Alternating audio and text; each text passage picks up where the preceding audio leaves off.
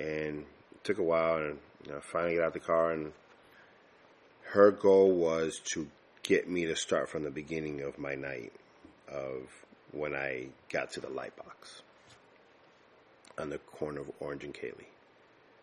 And no matter what it took, that was their goal, to get me to get to that box, cross the street, walk to the club, stand in front of the club, and I was just not ready for that.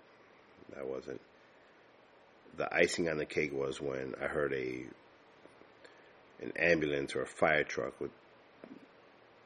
with their sirens going off, and I couldn't take it anymore, and I dropped to my knees and started crying like a little 5-year-old on the corner of Orange and Cayley. 100+ degrees outside. I didn't care. I just got overtaken, and it was just way, way too much for me. And they apologized, but it wasn't meant for me.